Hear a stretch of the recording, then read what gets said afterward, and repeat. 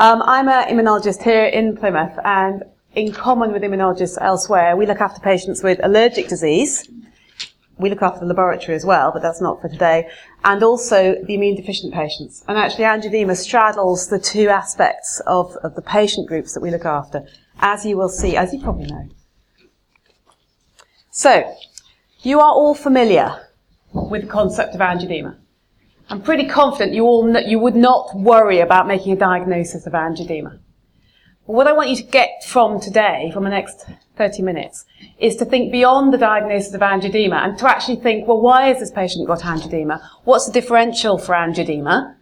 And to appreciate angioedema isn't a diagnosis, it's a description of a symptom. Angioedema is like heart failure. You don't pass exams by writing heart failure. You have to say why the patient's got heart failure, don't you? So angioedema is actually the description of what the patient's suffering from, and there will be an underlying pathology. We always think of allergic disease first. That's right. I mean, it's not wrong to start off thinking, have they got an allergy triggering their angioedema? But if they haven't, and you're going to pick that up from the history, and I'll go through that with you. If they haven't, I want you to think of the wider differential for angioedema, because it will affect how you treat the patients. And if we then can think about the underlying mediators that are actually causing the angioedema, actually what are the chemical processes going on, it will direct your treatment, and you will get your treatment right. So I'm going to start today with 4 cases. I'd like you to think about the case. I'd like to think about the cases that I'm going to go through today, each one by one, and then we'll talk through them at the end when we've had a little bit more chat about angioedema. Just to distinguish quickly between angioedema and edema. I didn't talk about this because you all looked so clever when I looked across. You know this, but it's worth focusing just because sometimes we do see patients referred to clinic with angioedema and they actually turn out to have edema. Remember, angioedema is localized. The fluid has got into the interstitial space, into the tissue, because of a localized release of inflammatory mediators. So the vessels have changed at a particular location in the body. Edema, of course, can either be a back pressure problem or a decrease in oncotic pressure. Edema is going to be dependent and probably symmetrical. Angioedema tends to be localized in funny old places, the lips or the tongue or the hand or just one foot, often asymmetrical, and the time course is different. Angioedema will come on over minutes to hours and settle over 1 or 2 days, whereas a dependent edema is going to come on over days. So you know the difference. So here are the cases. You're going to think, what's the likely diagnosis? They've all got angioedema. So that's the easy bit. All right? That's no marks for that. Consider the underlying pathogenesis. Okay? That's your pass-fail. And then, if you're clever, think about what investigations would help focus you to get that right diagnosis and think about the treatment. I'm not going to ask you to stick your hands up and answer, but just go through them yourself as we work through. There's only 1 slide per case. They're all real. The first one's 65. He's a man, and he's had 5 episodes of swelling in 4 months. Lips, tongue, lasting about 6 hours. So if it starts in the small hours of the night, by lunchtime he's better. It's not so long. He's never been breathless with it, never affected his airway. Mostly the mornings before he gets out of bed, but one evening. And because they're first thing in the morning before he gets out of bed, there's no relations to food, there doesn't seem to be any medication triggers. He takes his medication later on, after they've usually kicked off. They've happened at home, they've happened on holiday, there doesn't seem to be a seasonal variation. He's got ischemic heart disease, he's got hypertension, and he's on a few drugs. I'm starting with the easy one. So you're thinking about what the diagnosis is. If you know that, which you do, you're then thinking about, well, what are the mediators involved in that particular process of angioedema? And what treatments are you going to recommend for this gentleman, acutely and also long-term? Okay, next one. So we'll just crack through them. 76-year-old woman. She had an episode of facial swelling and shortness of breath after eating scrambled duck egg, which she'd had one morning as a special treat because she was off to her grandson's christening. So they hopped in the car and drove around the North Circular, and 20 minutes into the car journey, in fact, she'd been feeling a bit rubbish when she got in the car, but it was a big occasion, so she didn't want to cause any trouble to the family. 25 minutes around the North Circular, they had to call the ambulance. She collapsed, she was hypotensive, she had angioedema, she had an urticarial rash. She was in a dreadful state, and they put her back together at the Royal Free, and then she subsequently came up to see me in clinic. So she's had no previous allergies, She's on no regular medication, but since that particular episode, she thought best to avoid eggs. So again, you know what's going on. So think about the diagnosis for this lady. Think about the mediators that are involved in triggering this particular type of reaction, because they're very different from the previous one. And then think about what investigations and treatment you might do. Okay, next one's 23. She's one of my patients. She comes to, I've left A&E, and I'm sorry, I thought I'd change them all to ED. Apologies. She comes to the emergency department with lip swelling and some tightening in her throat. And she's got a letter, one of those really scrappy letters that's all raggedy around the edge. And it says she suffers from hereditary angioedema. Magnificent, you've got the answer. But the bottom half of the letter's ripped off where it's been folded up. So there's no information about treatment or anything. And her medication is oral contraceptive tranexamic acid. So again, I'm hoping you've got the diagnosis for this one.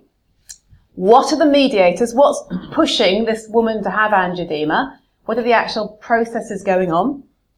And what treatment are you going to give her? And this is acutely, because she's in the emergency department and she's got throat tightening and she's looking a bit shabby. So you need to know what to do acutely for this particular woman. Okay, next one. 54. Woman, 8 episodes of rash on her face. A lumpy, itchy, hivey, wheelie, urticarial-y rash. And she's got pictures of it on her phone to show you, and it looks ever so urticarial.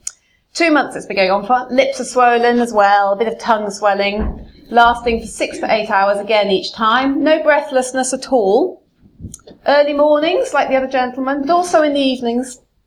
Again, no food triggers, no relationship to food, no relationship to drugs. She hasn't changed anything. She's using the same washing powder, all that jazz. She's thought about it all. At home, she's working. She happens at work as well. Her only medications are thyroxine, and she's been taking some Piriton, which she hates. Chlorpheniramine, I should say, because it makes her really drowsy. It does seem to help a little bit, though. And no known allergies. So for this lady, what's the diagnosis from the history? I think you can probably get it from the history. What are the mediators involved? What do you think they might be? It's more difficult, this. And what treatments are you going to recommend for the long term and acutely? So if you've got all those and you're sorted, we can all go and have coffee, because I don't need to talk anymore. Or I can carry on, which I'm going to, but I won't be upset if you leave. So angioedema, we've said is a loss of vascular integrity at a local site as a response to the inflammatory process triggering off. And there are lots of mechanisms, but basically we tend to now divide them into 2 broad categories, because that's how we can direct our treatment. And we think about the mast cell mediated angioedemas, and we think about the bradykinin complement pathway angioedemas. And clinically they are quite different, and you can distinguish from those very short histories. Mast cell mediators, you're thinking about histamine, tryptase, prostaglandin, heparin, and so on being released acutely from mast cells. And the kinin pathways, we've got bradykinin as our main mediator, directing our inflammatory process, causing the angioedematous process, but also the complement factors C3A and C5A will have a role as well. So there's our 2 groups, mast cells and then the kinin pathway. So let's do the easy one first, or the one you're more familiar with. Mast cell release. There's a whole load of ways we can make mast cell give up their mediators. And the one we think of first, and as we said at the beginning quite rightly, is the allergic reaction, the IgE-mediated allergic reaction. I'm not going to go into huge detail of this because you'll get bored of me, but basically you remember that the individual becomes sensitized to a particular innocuous thing, like, for example, duck egg, or house dust mite, or timothy grass, producing IgE antibodies specific to that thing. The IgE antibodies circulate, they attach onto the mast cell, and on re-exposure, triggering the specific receptors of those IgE antibodies attached onto the mast cell will cause mediator release from the mast cell. The critical thing in the IgE reactions is that is an immediate process. So if you had a prawn sandwich last night and you get urticaria and angioedema this morning, it will not be the prawn sandwich that caused it. There will be another mechanism, because that IgE-mediated mechanism is immediate. And you'll always get that from a history. Pretty much with a food allergy, it will be within the hour. I tend to take a history back 4 hours because I'm an anxious kind of person. But really, you're pretty safe within the hour. If they haven't had a particular food or drug or sting or contact trigger, it's not going to be IgE mediated if it's been more than an hour. So that's IgE. Yep, that's in the severe setting, that's your anaphylaxis. And you know with all of these reactions, if it's mast cell release of mediators, you know exactly what the clinical situation is going to be. There will be angioedema, but there will also almost invariably or often be urticaria. We might see some bronchospasm. We might see some GI symptoms as well. But the angioedema tends to be associated with urticaria when we've got big histamine release going on. The other thing that drugs can do to mast cells is a second one, which is a direct activation of mast cell without the involvement of IgE. And that's what happens in our contrast reactions. That's what happens with some opiates. And other drugs can do it, that the mast cells are directly activated. There's no intermediary, there's no IgE, and the action of that radiocontrast mediator on the mast cell causes immediate degranulation and release of those exact same mediators. The reaction looks exactly the same as our type 1 allergic reaction. We sometimes call it I can't say it today. We either call it pseudo-allergic, or we call it a, what? Thank you. An anaphylactoid reaction. Tendency to be a sort of pseudo-allergic seems to be the new fashionable way of saying it, which is why I can't say anaphylactoid. But it's exactly the same clinically, and your treatment is going to be the same. The only difference is in your investigation. There's no point going looking for IgE if it was never involved in the process. Okay. The next one, the non-steroidals being very side effecty kind of drugs, they do have a direct effect on that inflammatory mediator pathway within the mast cells. If you get an accumulation of those mediators, the leukotrienes, the pro-inflammatory drugs, the pro-inflammatory mediators, you can get what looks exactly like an allergic reaction as a result of the non-steroidals effect, but actually isn't necessarily IgE mediated. Again, don't go looking for IgE, you're not going to find it. We can have a physical effect on mast cells, causing them to release their mediator. Pressure, heat, water can actually directly affect mast cells. So I see patients in clinic who perhaps when they go in the shower have massive, widespread urticaria and angioedema. Every time they go in the shower, every time they go swimming, that will be an aquagenic urticaria and angioedema. Other people will describe, and you'll have seen people like this, they carry heavy shopping bags, they get swellings and rashes on their hands, or where they carry the heavy rucksack, they get it over their shoulders. That's the pressure induced. The physical urticarias and angioedemas. Direct effect on mast cell through a physical process. And then there's a subgroup of autoimmune patients, and actually a reasonable proportion of the patients we see probably have antibodies against that IgE receptor, which are themselves triggering off the mast cell activation. So an autoimmune process can also cause mast cell degranulation. Okay, so we've got the mechanism for a large number of these processes. I've said already, 90%, if you've got mast cell degranulation causing your angioedema, which is what we're talking about today, most, but not all, will most of the time be associated with urticaria. And the symptoms generally respond to antihistamines, which is the main mediator triggering the whole process off, acutely and as a preventative therapy in the patients with the chronic processes. They might need high doses of antihistamines. Cetirizine, fexofenadine, you'll know the names, they're non-sedating antihistamines, both licensed for once daily use. Actually good safety data for both cetirizine 10 milligrams and fexofenadine 180 up to 4 times a day. Really very good sound safety data. They'll never be licensed for 4 a day, but there's good safety data up to those doses. Not in pregnancy, please, and watch out for other drug interactions. Please don't use chlorpheniramine Piriton orally for anything. It's rubbish. It's sedating. Are you allowed to have it? Because you might want to use an antihistamine IV, and it's the only one. But apart from that, and in the really tiny children, I think cetirizine's licensed down to 2 now. But apart from that, for goodness sake, use a non-sedating antihistamine. Surely you acute people, it makes it more difficult to assess somebody if they're all dopey on their antihistamines. Surely it's better if somebody's not sleepy when you see them, and it's better for their life not to sedate them. So, little rant.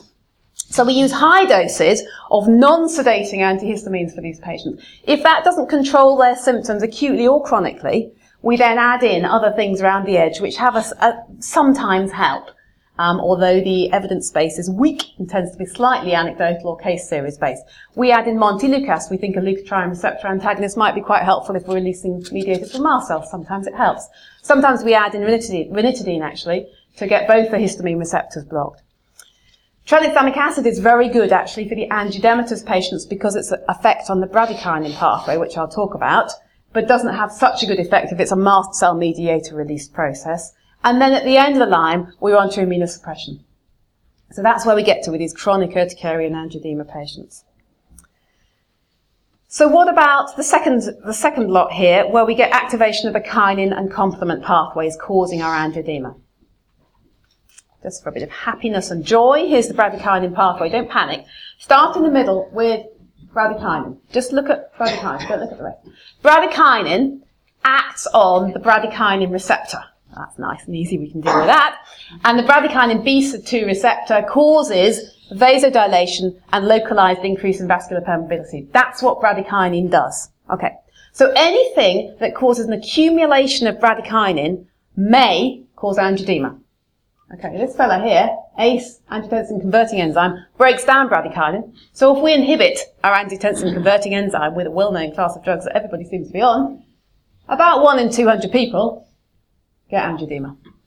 So you know that, but that's why. Just so you know why. So ACE inhibitors cause angioedema through the bradykinin pathway. Now what's critical with this is they don't cause it in anything to do with mast cells or IgE. So it doesn't have to be immediate. In fact, you can be on your ACE inhibitor for yonks, for years, months, ages. And the timing of your angioedema will not relate necessarily to the timing of your tablet, because it's nothing to do with immediate reactions. It's due to accumulation of bradykinin. So people who say to you, oh, I've been on it for 2 years, it can't possibly be that. Not necessarily the case. And indeed, when you stop the ACE inhibitor, if you read the literature, it says there's a month sometimes between the symptoms stopping occurring of angioedema and the ACE inhibitor being stopped. Actually, in experience, I think it's probably sometimes a bit longer than that. So it's not an immediate stop drug, stop problem. You stop the drug acutely and they're still getting swelling. It doesn't mean it wasn't the ACE inhibitor. Yeah, it could still be. Or you may be just unmasked another process.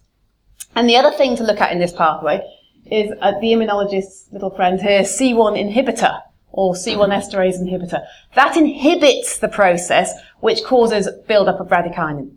So if you removed your inhibitor, you would get more bradykinin. So if you've got a deficiency or a lack of function of C1 inhibitor, you get an accumulation of bradykinin. And of course, if you've got a patient with a deficiency of C1 inhibitor, and then you give them an ACE inhibitor, you're in all sorts of trouble. And just because I can't really do a talk because I'm an immunologist without one little simple slide about complement, here he is. And the only reason this is here, because it's important in the testing, you do need to know this, because C1 inhibitor not only works on the bradykinin pathway, but as its name suggests, also works in the complement pathway. If you have a failure to control the classical bit of the complement pathway, you will use up some of your early mediators of complement activation, which includes a using up of C4. And that's important when we come to testing, because patients with C1 inhibitor deficiency have a low C4, because it's being used up in between and during attacks. It's a really good, really cheap, really easy test if someone's got angioedema. And the other reason this slides up is, of course, C3A and C5A. Some of the products of activating the complement system themselves will cause angioedema through increase in vascular permeability. Okay, so that's enough of that. So who are these people who get angioedema due to increase in bradykinin? They're a small subgroup. They're not, the majority will be the mast cell degranulation people.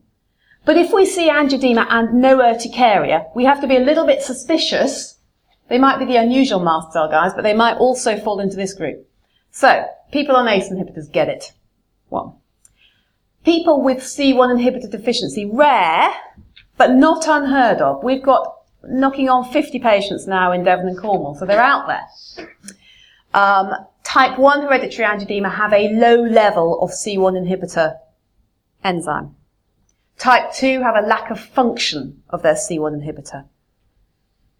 And then there's an acquired form, which isn't hereditary. So type 1 and type 2 are hereditary. It's autosomal dominant. Most will have a family history, 20% new mutations, so some don't.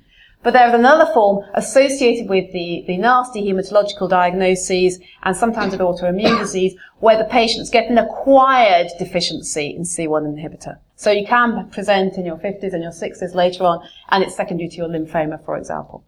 And I've put it on the bottom here because if I didn't, someone would ask me the question. There is something we call now type 3 hereditary angioedema. We don't understand it, Patients get recurrent swelling. It's almost definitely bradykinin mediated because we know which treatments it responds to, but they have normal levels of C1 inhibitor. So if you're going to diagnose C1 inhibitor deficiency, if you're worried about it, the people you're thinking about are those with I've got a slide on this, are those with a long history going back into childhood or perhaps a family history.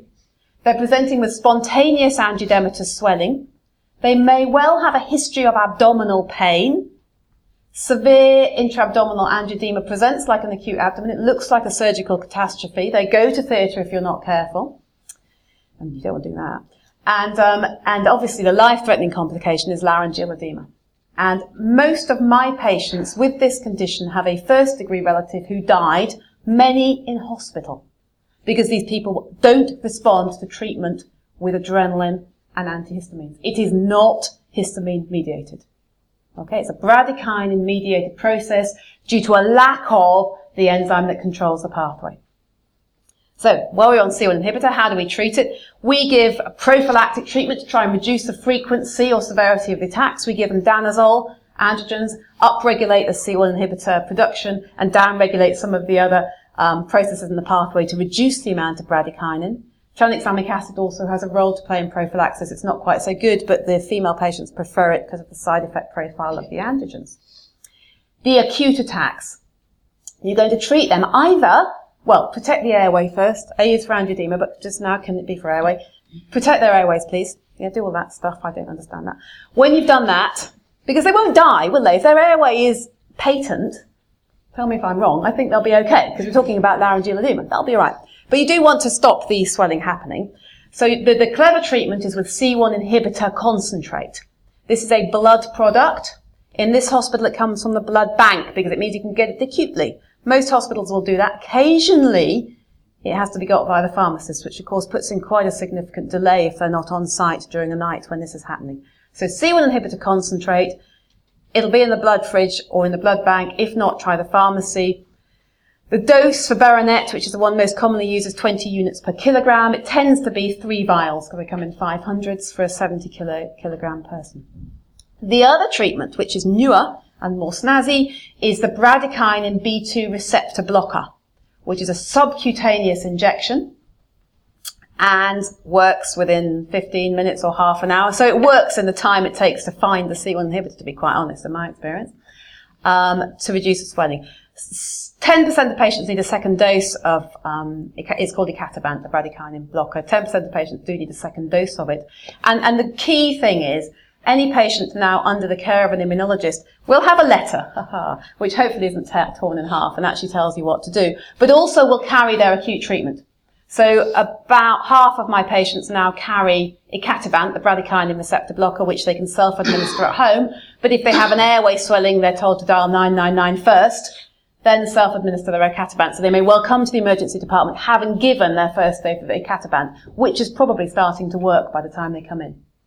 We've got the odd patient who self-administers IV C1 at home as well for peripheral or abdominal swellings, but fewer now. Now we've got a subcut injection, they're not so keen on doing the IV. The reason they do it at home, as the eyebrows being raised, is it's absolutely awful having to come to the emergency department when you've got abdominal swelling, you're vomiting, you've got diarrhea, you feel like you've got an acute abdomen, and you're sitting there in the room and you're being triaged to the end of the line because they think you're drunk because you had a beer earlier today, and actually it's a miserable experience. So on the whole, if it's not life-threatening, we're teaching our patients to manage all their attacks at home, but emphasising if it's airway, it's non-negotiable. In fact, we say above the shoulders, non-negotiable 999.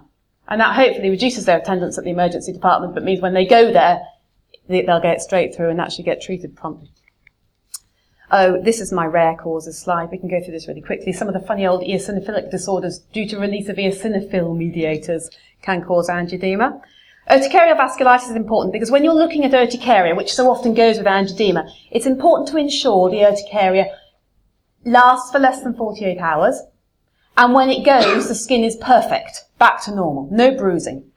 And that it's not painful. It's itchy urticaria, not painful. So if it's painful, it's lasting for weeks or days, many days. And when it goes away, it's bruising or scarring, you have to think of an alternative atypical diagnosis, and then you're looking at a biopsy for an urticarial vasculitis process.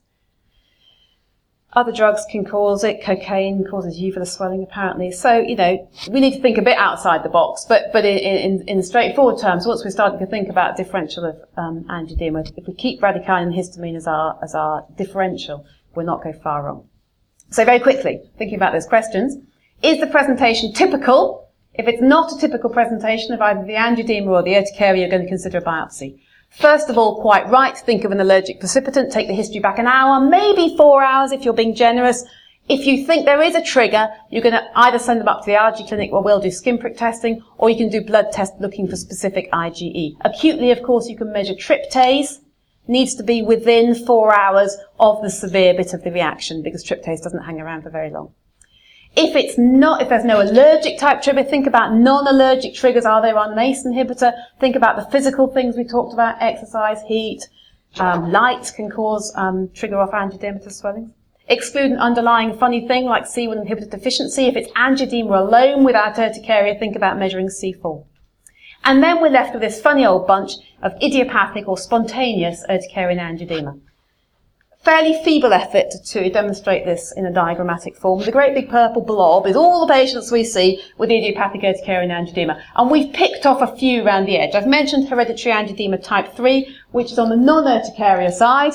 We think they're bradykinin mediated. But most of the non-urticarias who are bradykinin mediated, who haven't got, we've already excluded hereditary angioedema, most of them will probably be spontaneous, but some may have a family history and then they'd get lumped into the hereditary funny category, can't really explain it. On the other side, angioedema plus urticaria, some of those will be autoimmune.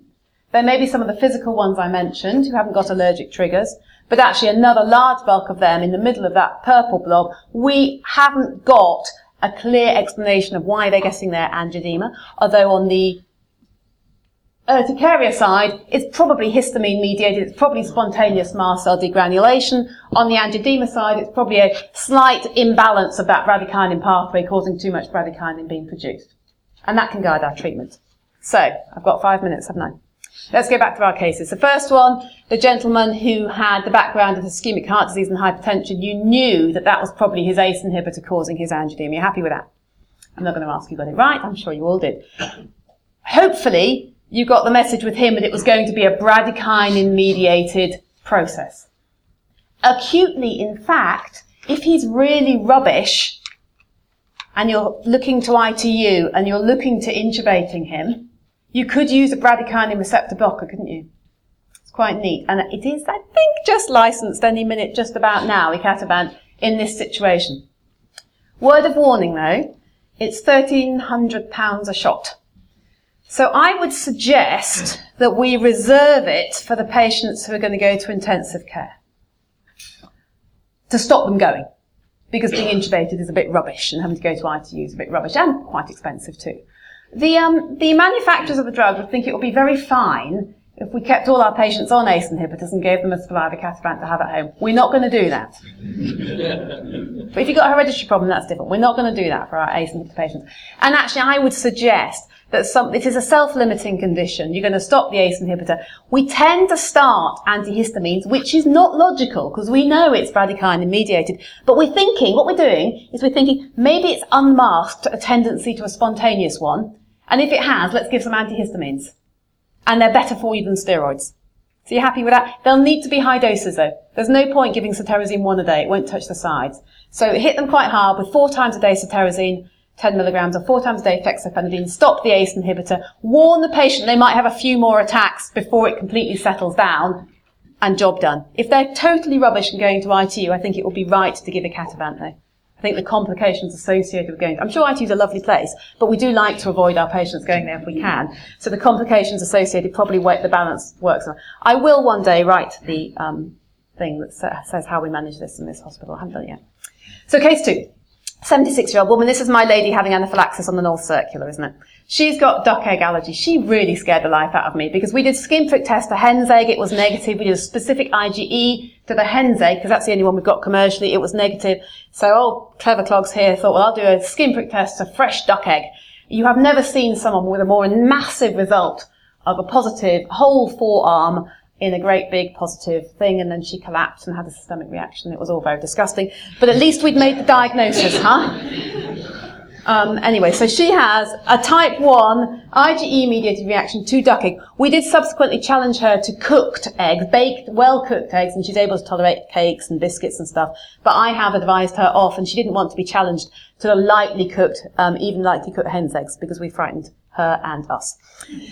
So we know the third lady's got hereditary angioedema. It's important to manage her airway. Luckily, I remember to say that. Treatment, again, is going to be IV C1 inhibitor or subcutaneous icatibant, the bradykinin receptor blocker acutely. Must stop her an estrogen-containing pill because we know estrogens can do nasty things to that bradykinin pathway, increasing the production of bradykinin. So that's why she got ill when she got ill, because someone had started her on the pill. Okay? Case 4, you know all these are. Case 4, 54-year-old woman. She's having episodes coming out of the blue. There's no triggers. She's got urticaria with it, so we're not going to go chasing a C4. That would be a waste of money, because you've got urticaria. You don't get urticaria in hereditary angioedema. So we're confident to make a positive diagnosis of spontaneous urticaria and angioedema. We're going to reassure her this is not an allergy. It's not that we haven't found the thing you're allergic to. It's that you're not allergic to anything. Because otherwise she'll go off to Holland and Barrett and have all sorts of wacky tests because the NHS didn't want to test her. So it needs to be a positive diagnosis. It really does. And again, she will respond beautifully to higher doses of non-sedating antihistamine. Worst obviously starts at tyrosine once a day, but if after 2 days she's still getting urticaria and angioedema, go to twice a day, up to 3 times a day. She can be on 4 a day within a week. And after a couple of weeks, that will probably do the job. How long does she stay on it for? Until she stops needing it. And usually what happens is people accidentally forget to take a few tablets and they know that the rash is coming back or the swelling is coming back, so they know they still need it. And after 2 or 3 months, they might go away for a weekend and they don't take their antihistamines and they're fine. You don't have to wean antihistamines. There's no palaver about it. Some people find that they just, stress can trigger off apparently, and they just need to take their antihistamines at particular times. I'm going on holiday. I always get urticaria when I go on holiday. I'm going to take my antihistamines for 2 weeks while I'm on holiday. High doses, stop the problem happening. Perfectly acceptable behaviour. So that's the spontaneous or idiopathic form of urticaria and angioedema. So just whiz through this again. We're going to look for an allergic precipitant. If it's not allergic, we're going to think about other triggers, non-allergic triggers. Think, is it bradykinin mediated? Bear that in mind if there's no urticaria. Exclude the underlying systemic condition. The other thing to put in there is, of course, those of you who do pediatrics know that children get urticarial rashes all the time when they get viruses. They might get a bit of angioedema too, and we don't think too much. So underlying infection is worth excluding. And finally, we left with that diagnosis of idiopathic. Not such a mystery, I hope now. It's a real diagnosis. It really does respond to antihistamines, and it really isn't allergy. Thanks so much. That's it.